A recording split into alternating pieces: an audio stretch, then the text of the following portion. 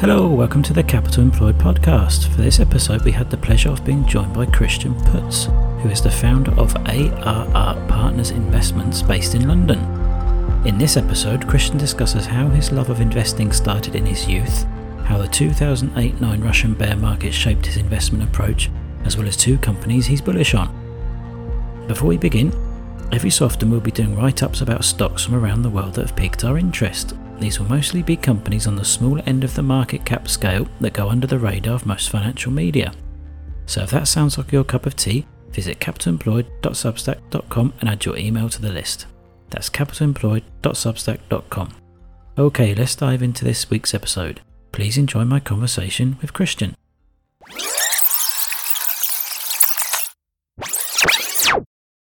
Hi Christian, thanks for coming on to the podcast. Hey John, thanks for inviting. It's really a pleasure. Can you provide a brief introduction to yourself and ARR Investment Partners? Yes, sure. So I'm Christian Putz. I'm originally from Austria. I started investing at the age of 17 in 1997 when the internet boom was going on. And you have to know that I'm from a relatively modest family in Austria. Like my father was a bus driver, my mom a housewife. We have a little farm in the mountains. So I was fascinated by the stock market. And so early on, I made quite some good returns. I made 1,500% on Qualcomm. And at the age of 19, I had about 100,000 US dollars, inflation adjusted in profit, starting with a very small amount of about 5,000. That really was the beginning how everything began, because obviously if that early age you make a lot of money, you're hooked up, I would say, and then also allows you, and I think what is probably even more important, to think in terms of what you want to do with less limitations. You really think then, okay, given that you made so much money early on, many things are possible in life, right? And I think that's very crucial, and that helped me a lot, especially given my background, right? So after my studies, I then started working for a Man Group in Switzerland and in London. I worked in different roles in fund of a hedge fund division, in a credit division, in a VC division. That was quite interesting, especially given that I worked in a fund of hedge funds, so I had access to the top performing hedge funds, their strategies, risk management processes, etc. Obviously cherry-picked all the knowledge that I wanted to have and that I wanted to apply myself as well. One department I was working then as well was a credit division, and obviously right at the bottom of the financial market in 2009, this division more or less got shut down. That we managed at that time CDOs. I was fired at the end of the day, and I decided then quite spontaneously to go to Russia, learn the language there, and I thought there are better opportunities in Russia. So I went there quite spontaneously and really became an analyst at a Russian hedge fund, which is owned by an American investor. Relatively fast became a portfolio manager, and most people might not know, but the Russian market was in a bear market from 2011 till the beginning of 2016. So 5 years of bear market. The market crashed almost 75% during that time. 7 times the market crashed more than 20% within 2 months.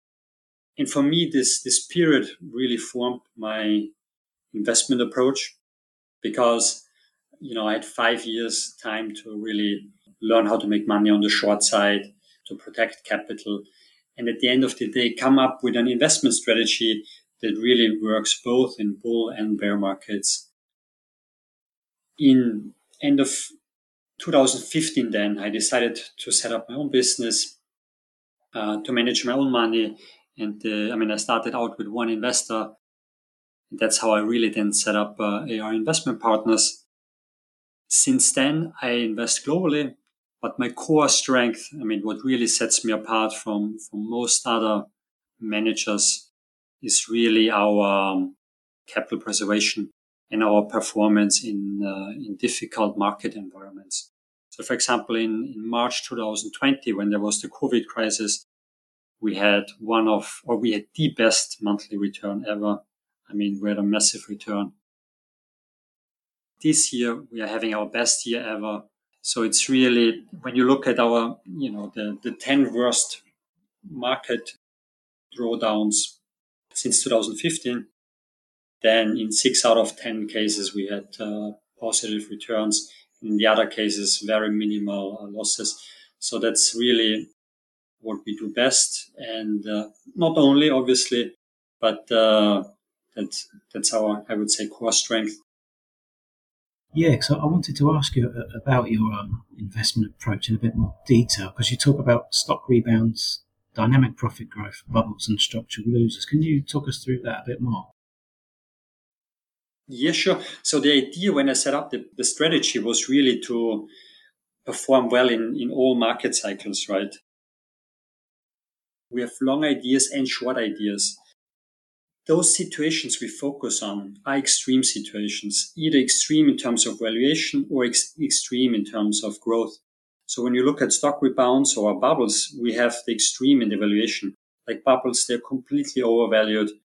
With stock rebounds, we have opportunities where the share company valuation is extremely low.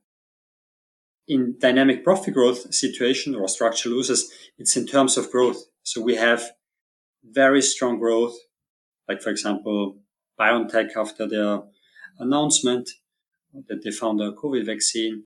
Or structural losers are companies that have very strong or negative growth, like commercial real estate companies and so on. And the interesting thing about those opportunities is, given that they're so extreme, often the price does not yet reflect, I would say, reality, or it takes quite some time, right? When you think, for example, about BioNTech, which came up with the COVID vaccine, right, one of the first, then, I mean, when you bought the stock at the announcement, right, I mean, you could make a lot of money over the coming year, right?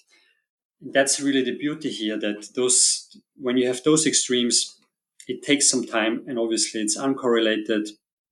The upside, when you're correct, is very, very strong. And for that reason, that's really the area we focus on, because we think the risk reward in those opportunities is really very good. And for each of those investment patterns, then we have distinct criteria that those opportunities have to meet in order for us to invest there. So yeah, I mean, that's in general our focus, right? You were talking before about how you try to minimize your losses. How do you structure and manage your portfolio to do that? There are several layers of how we try to minimize our losses, right? Because the reality is there are several risks that you always incur. And for that reason, you can be wrong on several layers. When you start with the most basic one, it's really that when we buy a stock, we have those investment criteria, right, that are very strict, or they became much more strict over the coming years, because we have a global universe, right? For that reason, we can really come up just with the best ideas or use the best ideas. And more often what happens is really you incur losses because you're not strict enough on your criteria. The first is really the criteria. A very important aspect there is that we use both fundamental and technical criteria. I mean, we run a hedge fund strategy. We are not allowed to make big losses, or our mandate is not to make big losses. That's what we, tell our investors. And for that reason, we are not those kind of investors like Warren Buffett, that if a stock goes down 30, 40, 50%, he doesn't care. He buys more. That's not what we do. We really have to be right both on the fundamental thesis, but the timing has as well to be right. For that reason, we look at technicals. And given that we still can be wrong there, we have a stop loss in place. So if we're wrong, then we will sell positions, because we care really very much about not incurring big losses. obviously that can be quite frustrating because there are situations then when you get stopped out at the wrong time. But if you really think long term, that's crucial, because sooner or later there will be again a phase like in 2008 or from 2000 till 2003 or this year where you have a severe market correction.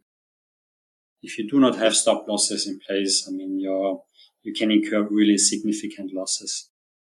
So that's really stock specific, right? So the criteria, the stop loss, and then on a portfolio level, the way we approach risk management is that obviously on one hand, we have both long and short ideas that have on their own merit work.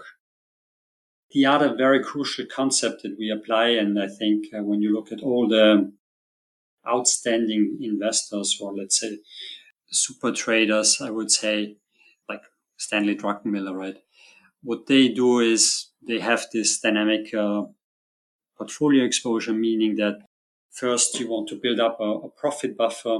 And once you have a profit buffer built up, then you can start increasing your risk if there are the right opportunities. And I think that is very important.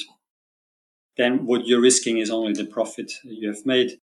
Obviously, if you have a nice profit and there's the right opportunity set, right, then you can really make a lot of money. For example, like us this year, where early on in the year, we had a very nice profit. And then obviously, once you have a nice profit, you have far more confidence to, for example, in July, then when the market is completely oversold, go long and buy completely oversold rebound situations. So that is on a portfolio level how we approach risk management. I've seen that you've managed to achieve about 51% return so far this year. Where have you found the opportunities for this year? What parts of the market is attracting you? So, I mean, this year we really found those kind of opportunities both on the long and on the short side. So it's not that we only were making a lot of money on the short side, but as well, we had a lot of very strong rebound situations where we made a lot of money.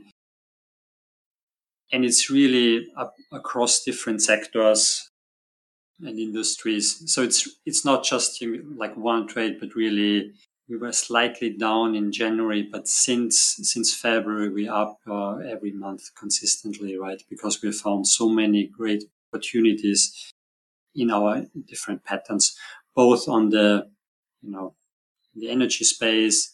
Then we were short copper stocks.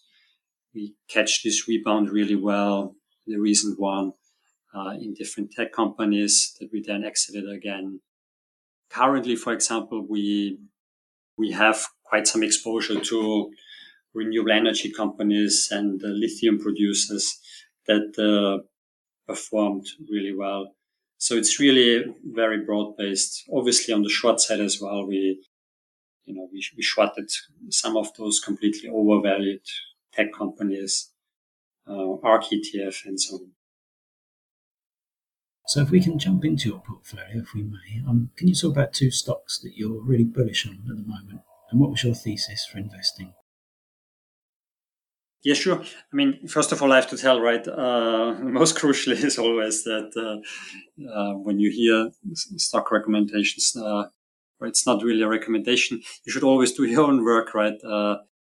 Our approach is we're very much risk management focused, right? That means that, I can change my opinion very fast. If a stock price doesn't perform the way I want it to perform, I'm very fast in cutting, right? For that reason, it's always good to know that you should always take every stock recommendation with a grain of salt. And especially, I mean, when I talk about those, I want to give a little bit the general framework. I think one should think about those opportunities, because the way we approach those companies is that, I mean, they are commodity companies and you have to understand the underlying drivers of those commodities, and one should always follow those then in order to think whether it's a good buy or sell. Currently, the way we see it for those companies, we see very strong fundamentals. And the company I wanted to talk about is one of them is Daqo Renewable Energy, which is polysilicon producer in China. With all commodity companies, it is really crucial to understand that obviously what you have to look at is what is the price of the commodity, in this case polysilicon, what is their expected production increases over the coming years, and what are their costs. When you look at those factors, then it's relatively easy to understand whether a company, is a good investment or not. Often, one as well has to be extremely cautious with commodity producers.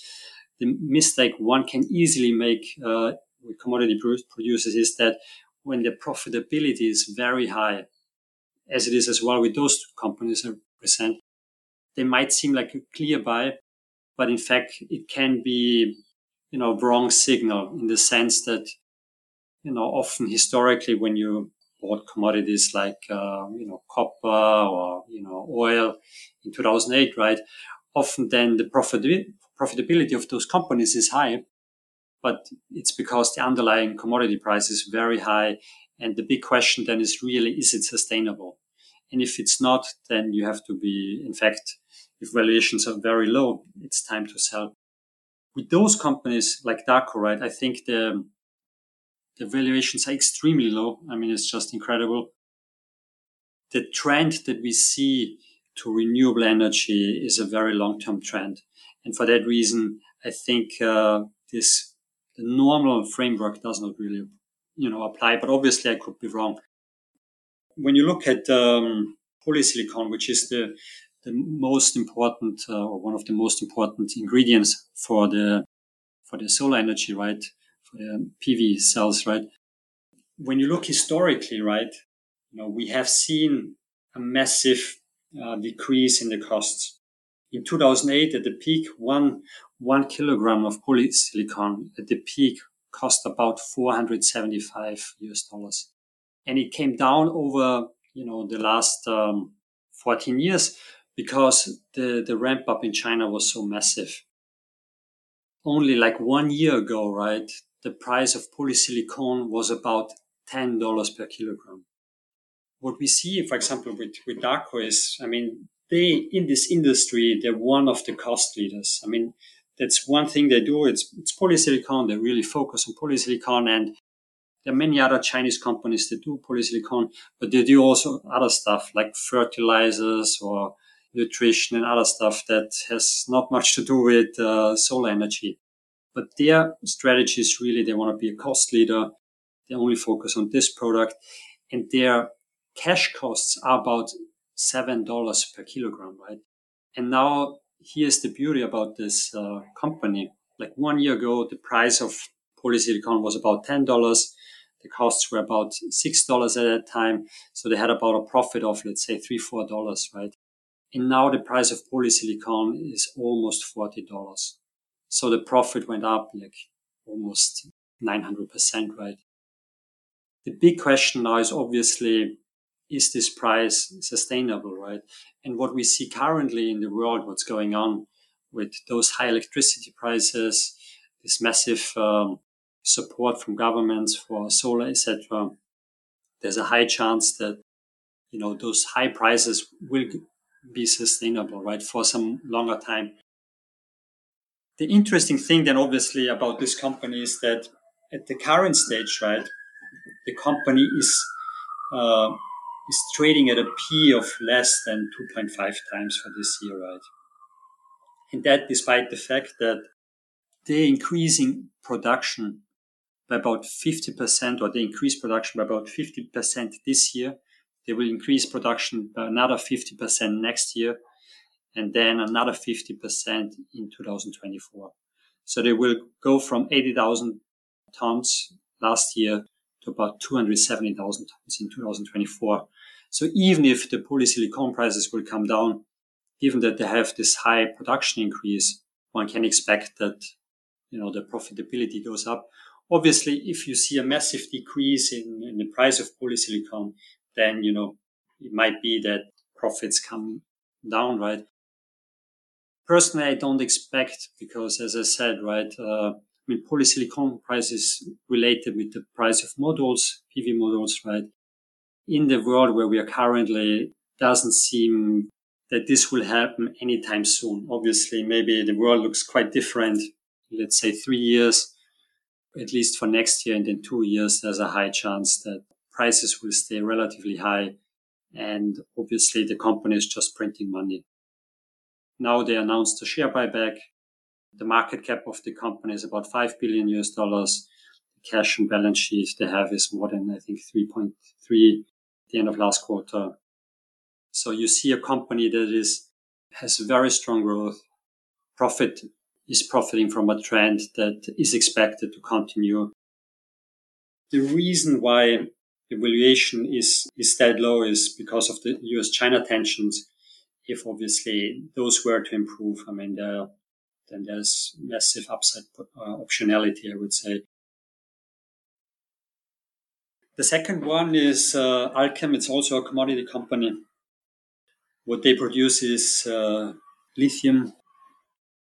Here, obviously, it's quite similar to Darko in the sense that we see this very strong trend in EV mobility, so electric vehicles. What we have seen over the last year was a massive increase, obviously, of lithium prices. So they went up from about $17,000 last year to about $70,000 now. Given what's going on globally, and especially now with the US Inflation Reduction Bill, there's a very high chance as well that those high lithium prices will stay high for longer. And for that reason, the underlying trend is very strong. But here as well, what is so exciting about this company is the general trend we see here on one hand with the production increase and the costs they have. Production there is as well expected to triple about 2026. Currently, they have about a market share of 10%. There are not that many big players in the lithium space.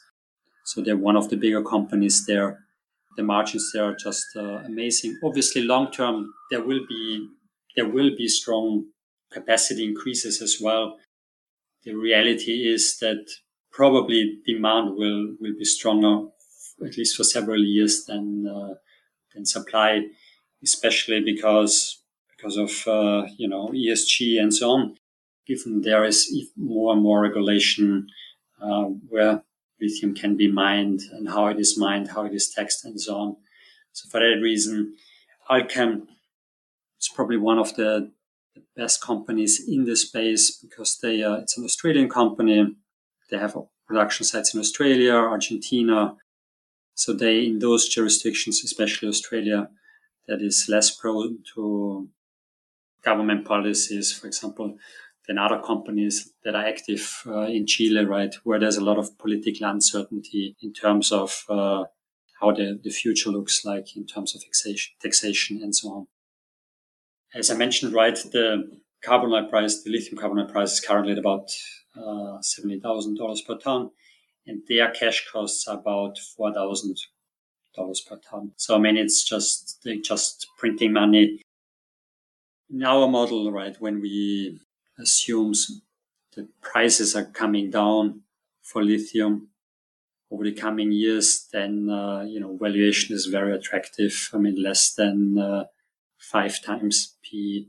So, we see a lot of, and obviously if we're in more of a blue sky scenario where lithium prices do not come down, but they stay stable because we see currently quite a strong deficit, then obviously there's massive upside. In general here as well, it's very crucial to know the way you have to invest in those kind of companies is obviously you want to follow the underlying drivers. You don't want to buy overextended prices. So it's crucial to really be cautious when you buy and then really manage the position size accordingly. So have a big position size when the risk reward is very good. And then obviously when something is very overextended, etc., then reduce position size. those areas, I would say renewable energy, lithium, are areas where you can make a lot of money in the coming years if you manage the risk correctly and wait for the right opportunity, then either to increase your position or then obviously take some profits. To both these companies you've talked about, do they make up quite a big percentage of your portfolio? Or have you been selling a little bit off as it's been rising? The way I invest is always, I'm very worried about losing money, and that's our top priority. And obviously we're in a bear market. So in general, we have been quite cautious. So we had quite a big position. We obviously reduced them, given that they have run up quite a bit. We now wait again for a good price to increase the position, yes. Obviously, we can be wrong and those prices go up much further. But our approach is really to avoid big drawdowns. Thanks for talking us through your thesis on those two companies. We're coming up to time now, but where can listeners go to find out more information about you? Sure. So on one hand, obviously on our website, which is www.arinvestments.com. And as well on LinkedIn, people can find me there. Sometimes I post information about us or ideas on LinkedIn as well. Christian, thank you very much for coming onto the podcast. It's been a pleasure to listen to you. Yeah, thanks to you. Thanks for having me.